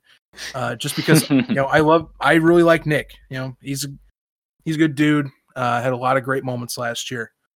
Tony, who do you have in this segment? There's a few of them this year that especially 1 year deal ones that I feel could get a under the radar look. Yeah, actually, so I'm sticking with the NFC East, and there's actually 3 that the Redskins made that I thought went unnoticed. First and foremost, we all know who J.D. McKissick is, especially if you've played fantasy football. Peyton Barber, both of those signed 2-year deals with the Redskins. With an already crowded backfield, just the fact that they signed those 2-year deals. And then the Redskins also signed Thomas Davis, the former linebacker for the Panthers, to a 1-year deal. That should have been a little bit more of a splash because everybody was talking about how Thomas Davis was insane when he was in Carolina. And then, last year, I don't believe he actually had a team that he played for. And then just knowing, everybody knew who he was 2 years ago, to now nobody's paying attention to him getting signed by the Redskins. To me, that's huge, especially since it's in the NFC East. That guy, when we played the Panthers 2 years ago, he just sniffed everything out, and it just was so tough to kind of get everything going. Yeah, man. I mean, Ron Rivera, they're bringing the band back together, too. Yeah. I mean, they've had rumors that Cam Newton will sign in Washington, crying out loud. Which would throw me off because they just traded for Kyle Allen, and they Dwayne Haskins. I don't think Alex Smith is anywhere close to returning to playing action, if at all, to be honest with you. But yeah, then to go out and get Cam Newton, it's just like, all right, now you've got a really crowded quarterback crew. And granted, Dwayne Haskins needs to learn a little bit more about the pro game. But I mean, I don't know. That'd be tough to see Cam Newton just go straight to the Redskins, and would definitely improve their chances in the NFC East. They would definitely put themselves up there as we're going to go with number 3 in the NFC East. Yeah, probably. Yeah, I mean, Thomas Davis is the one that sticks out to me with that conversation. Just he's even at how old he is now in linebacker terms, he still is an impact player on and off the field. Just his leadership's well known, and he's definitely one of the most aggressive linebackers in an era of what I would consider softer football, just with new rule changes that obviously for safety, but he still is one of the most aggressive linebackers that is still around, say in a previous era of Ray Lewis and Brian Urlacher. So, definitely a signing to look out for the Redskins. Yeah, absolutely. Michael, who do you have on this segment, man? Again, there's a lot of good ones that go under the radar, so I'm curious what you got. Yeah, I had a few, but I think this one's going to make such a big impact. I think it's the best free agent deal that really went unnoticed was Darius Slay going to the Eagles, staying with the NFC East conversation here. They traded for him with the Lions in exchange for a 3rd and a 5th round pick, and as a part of that deal, he's going to receive a big payday. I saw rumors of 3 years, $50 million, and they need all the corner help they can get because someone has to cover Golden Tate and Terry McLaurin and Amari Cooper twice a season. Yeah, Michael Gallup, and it's fine. Yep. So I think I mean, obviously it was a big impact trade, but I don't think a lot of people were talking about it as much as they should have. I think probably because everyone was talking about the big name quarterbacks going elsewhere. But I really think this is a good trade for the Eagles for sure. I think they definitely lost Malcolm Jenkins to the Saints, but he's going to be pairing with Jalen Mills, who they'll be converting to safety, and Rodney McLeod, excuse me. Yep. They'll have somewhat of a identity on defense now. I think they can add in the draft for sure. There's plenty of corner talent in this draft, and there's some depth at safety as well. So maybe they'll be able to sign someone for their secondary to improve their defense. So I think it was a much needed move for the Eagles. I thought, in my opinion. Yeah, they definitely needed secondary help last year, and one has to wonder what their final record would have been with a better set of secondary players. And also injuries played a massive factor for them last year, don't get me wrong, but they definitely needed talent either way at that position that was missing. And McLeod is serviceable at least. So, he definitely has a spot for now. Obviously, they do have a decent chunk of draft picks coming up in this year's draft. One of them, I imagine, will go to secondary help, probably at another corner position, maybe a potential new starting cornerback that they can put alongside Darius Slay, and then maybe move, or they'll maybe look for like a nickel as well. So good pickup, and they got him for a good price too. I thought so too. That's something else. That easily could go in as one of the better trade deals for the next coming segments. Because I thought that they got a decent price from. Obviously, the Lions were not in a good leverage spot. Matt Patricia burned that bridge horribly, and away goes what I would say is an elite defensive back. Patricia might not say it, but he is. That's the truth. So we're not gonna lie about that or try and downplay Darius Slay. Darius Slay is a top 5 cornerback in the NFL. Yeah, he's still producing. Yeah, and you let him go. So you let him go for what I would consider one of my worst steals. It's not the worst one, I would say, but it's pretty bad. Right.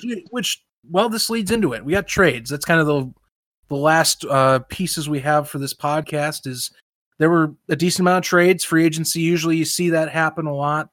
And we had plenty to talk about for the 2 best and worst segments. I'll kick things off. My favorite was Calais Campbell. I was a massive fan of this one. Somehow the Baltimore Ravens are ending up getting star Pro Bowl talent for 5th-round draft picks. I don't know how they keep doing it because they did it with Marcus Peters last year. And now Peters is back to his normal self, had a $3 or $42 million extension during the season that he won over in a few games. And now you got Calais Campbell coming to town to help anchor that defense that has Matt Judon on there as well as Rockers that they signed in free agency.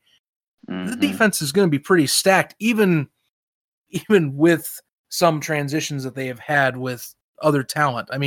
They did even re-sign Jimmy Smith for a 1-year deal as well. So, the fact that they got Campbell for a 5th-round draft pick and were able to fit his salary in there too, it's definitely my favorite.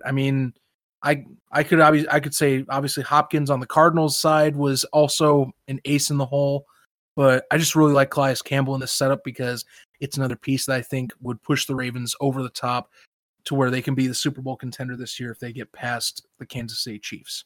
So that's why. Yeah, and they have just looking it up, they have 5 picks in the first 3 rounds of this year's draft now. That's pretty crazy too. Because they acquired Atlanta's pick from Hayden Hurst.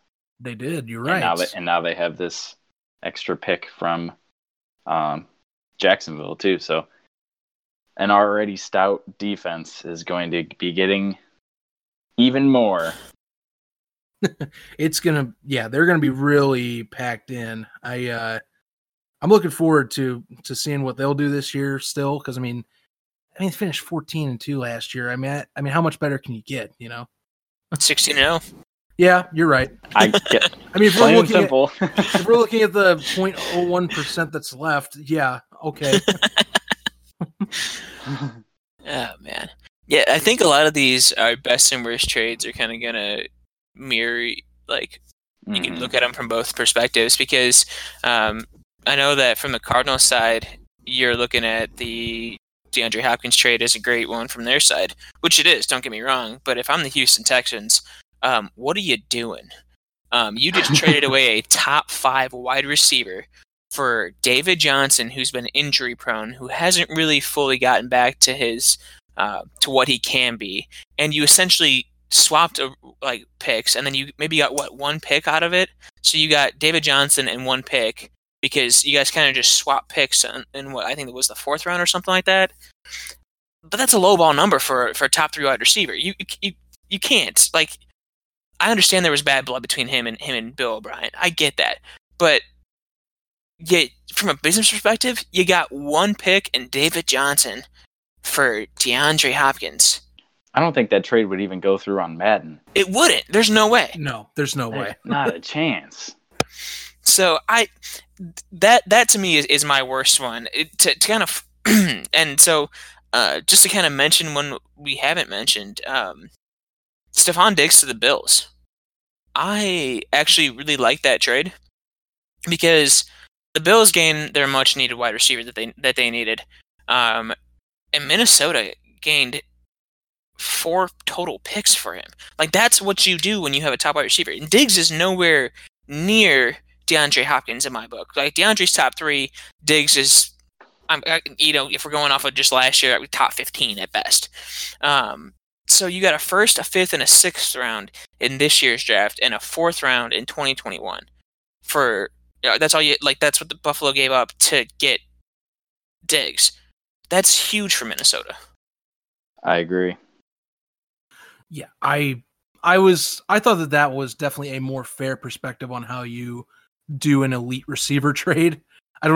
This is what happens also when you give a head coach like Bill O'Brien the keys to the castle as being the GM as well, because if you have another actual dedicated GM, you might get a better deal. Actually, no, I'm sorry, you would get a better deal.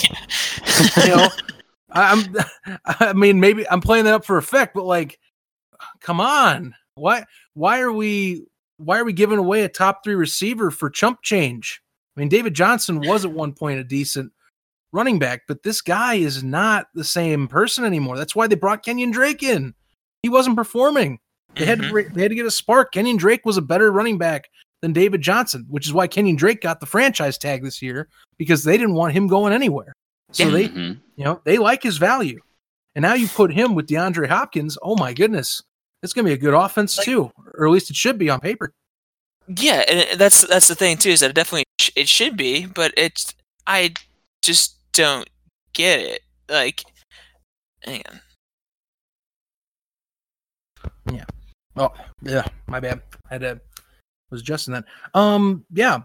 Speaking on the Stephon Diggs trade here, this is the thing that's great with Buffalo, is even after the Diggs trade, you look at the Bills draft picks that they have for this year. They still get a 2nd through 7th round pick in each one of those rounds. Totaling up to 7 picks, actually, 2 6th rounders in particular. But they have the 54th overall selection for the 2nd round, so they have to wait a little bit. But Diggs is worth a 1st round designation for his production. He also will help improve Josh Allen, because even with Allen's erratic play, Diggs has quite the hands for receiver, so that he can adjust to some of the erratic passes that Allen has. I mean, not to mention that Buffalo also has Cole Beasley as their slot, and they have John Brown, who revitalized his career last year for 1,000 yards last year in Buffalo. So, that receiving core also is pretty good. And right now, the Bills, in my opinion, are the favorite for the AFC East. They should be, unless Bill Belichick retools and he is the wizard that he is and wins the East somehow, or the Buffalo collapses under its own weight. But, you would think that they have the talent to do so. I guess we'll mash this together. Michael, what was your best/worst trade for this year or this free agent period? Okay, so since you kind of already talked about the best trade, my worst trade was piggybacking off of yours. The Jaguars trading Calais Campbell for a 5th-round pick. It just doesn't make any sense. Yeah, the flip side of the coin there. Exactly. Yeah, it's just you don't just give up that for a 5th-round pick. I know he is 33 years old, but he's had 31 and a half sacks the last 3 years with Jacksonville.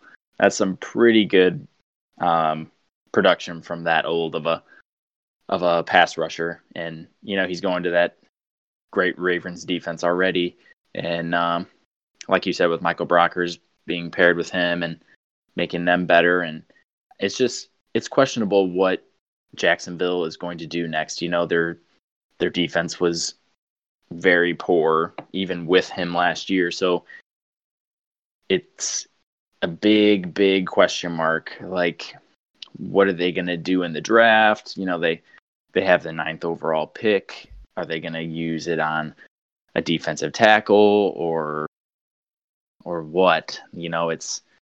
It seems like that organization, along with Houston, just doesn't care for some reason. That division they just don't care for some reason, other than the Titans and the Colts, but it just doesn't make any sense.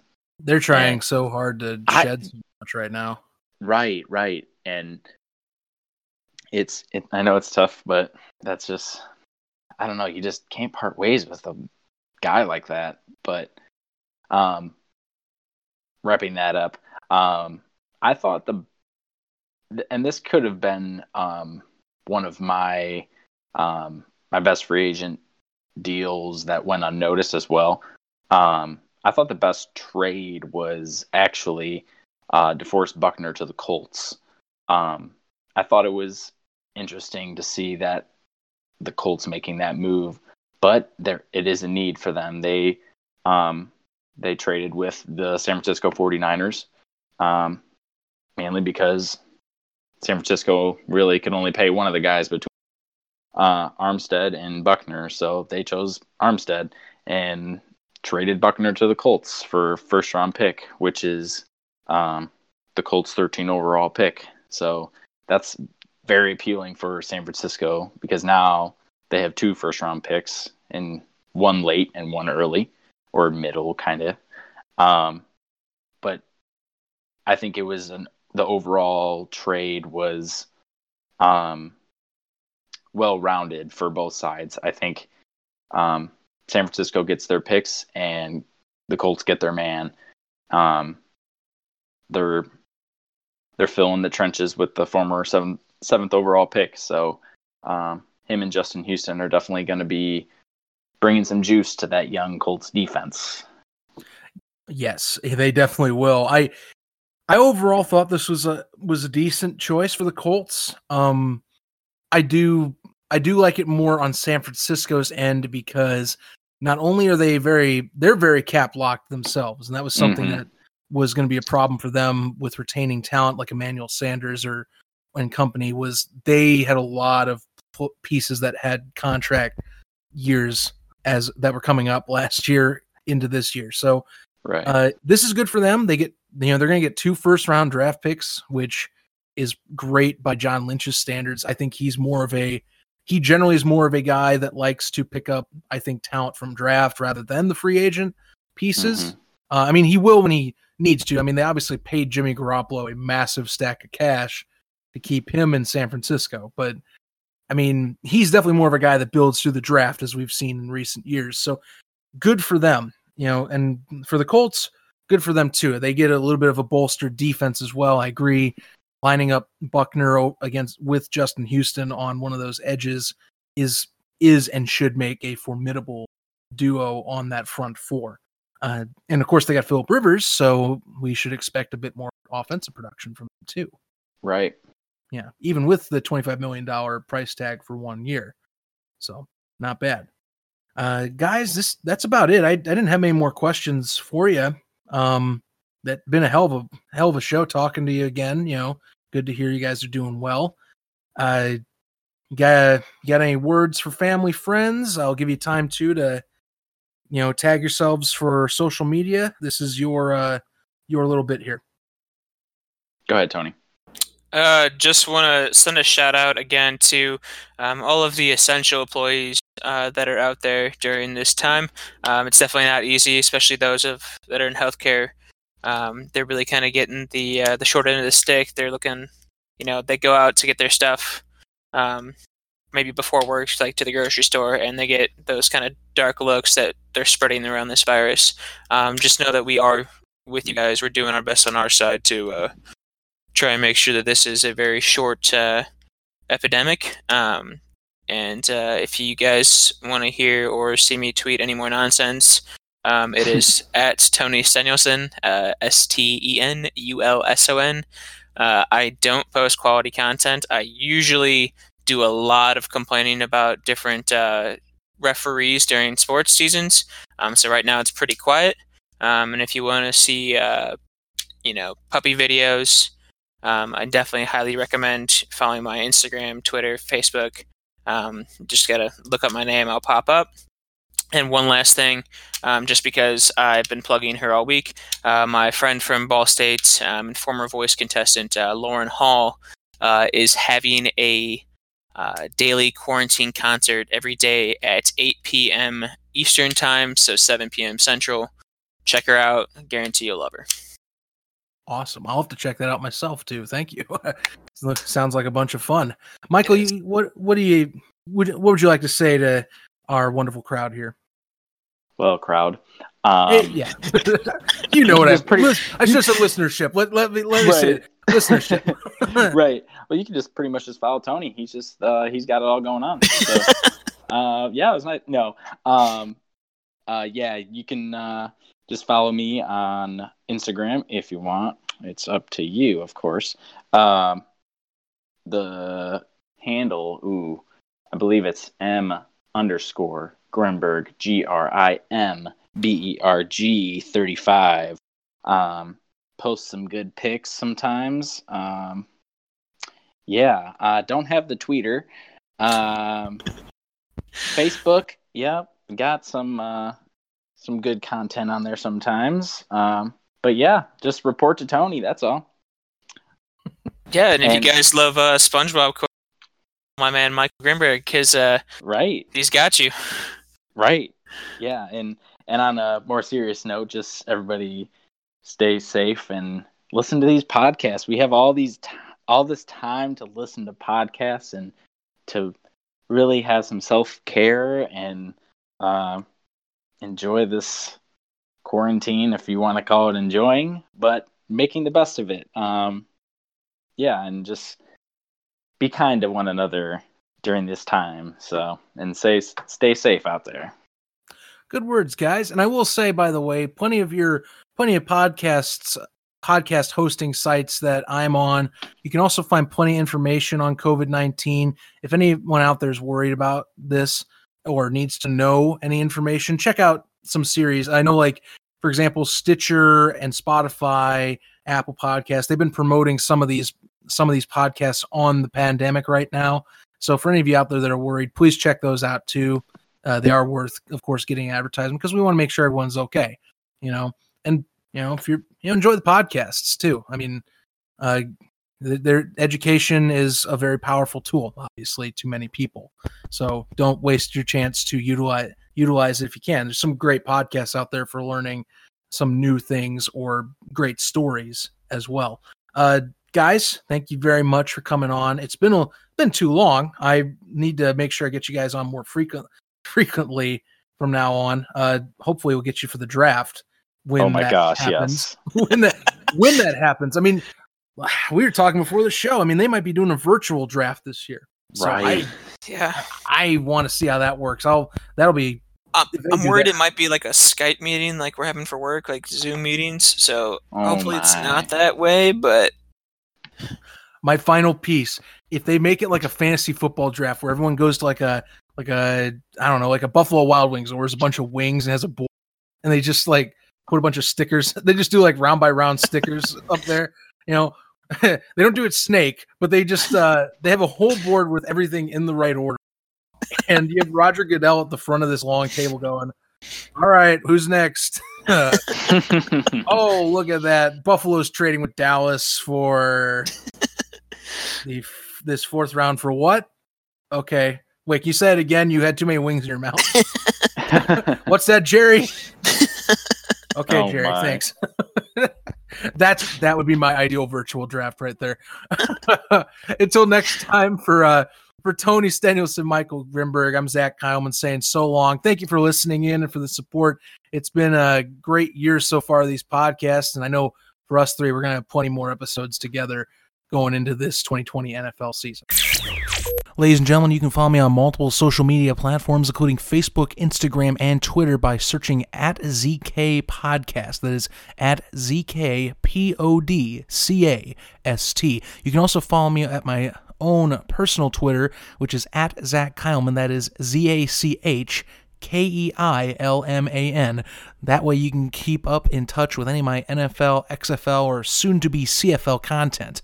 If you also want to check these podcasts out on YouTube, I'm trying my best to keep up with that. You can look up Pain Train 67 or look up Football for All. Should come up, should be all the podcasts there, and you can check those out at your leisure. Until next time, guys, again, thanks to Tony and Michael for hopping on, and we got plenty more content to come your way, even with the XFL season being done. As you can tell, I've got plenty of stuff I still want to talk about, and I got plans ahead. Stay tuned.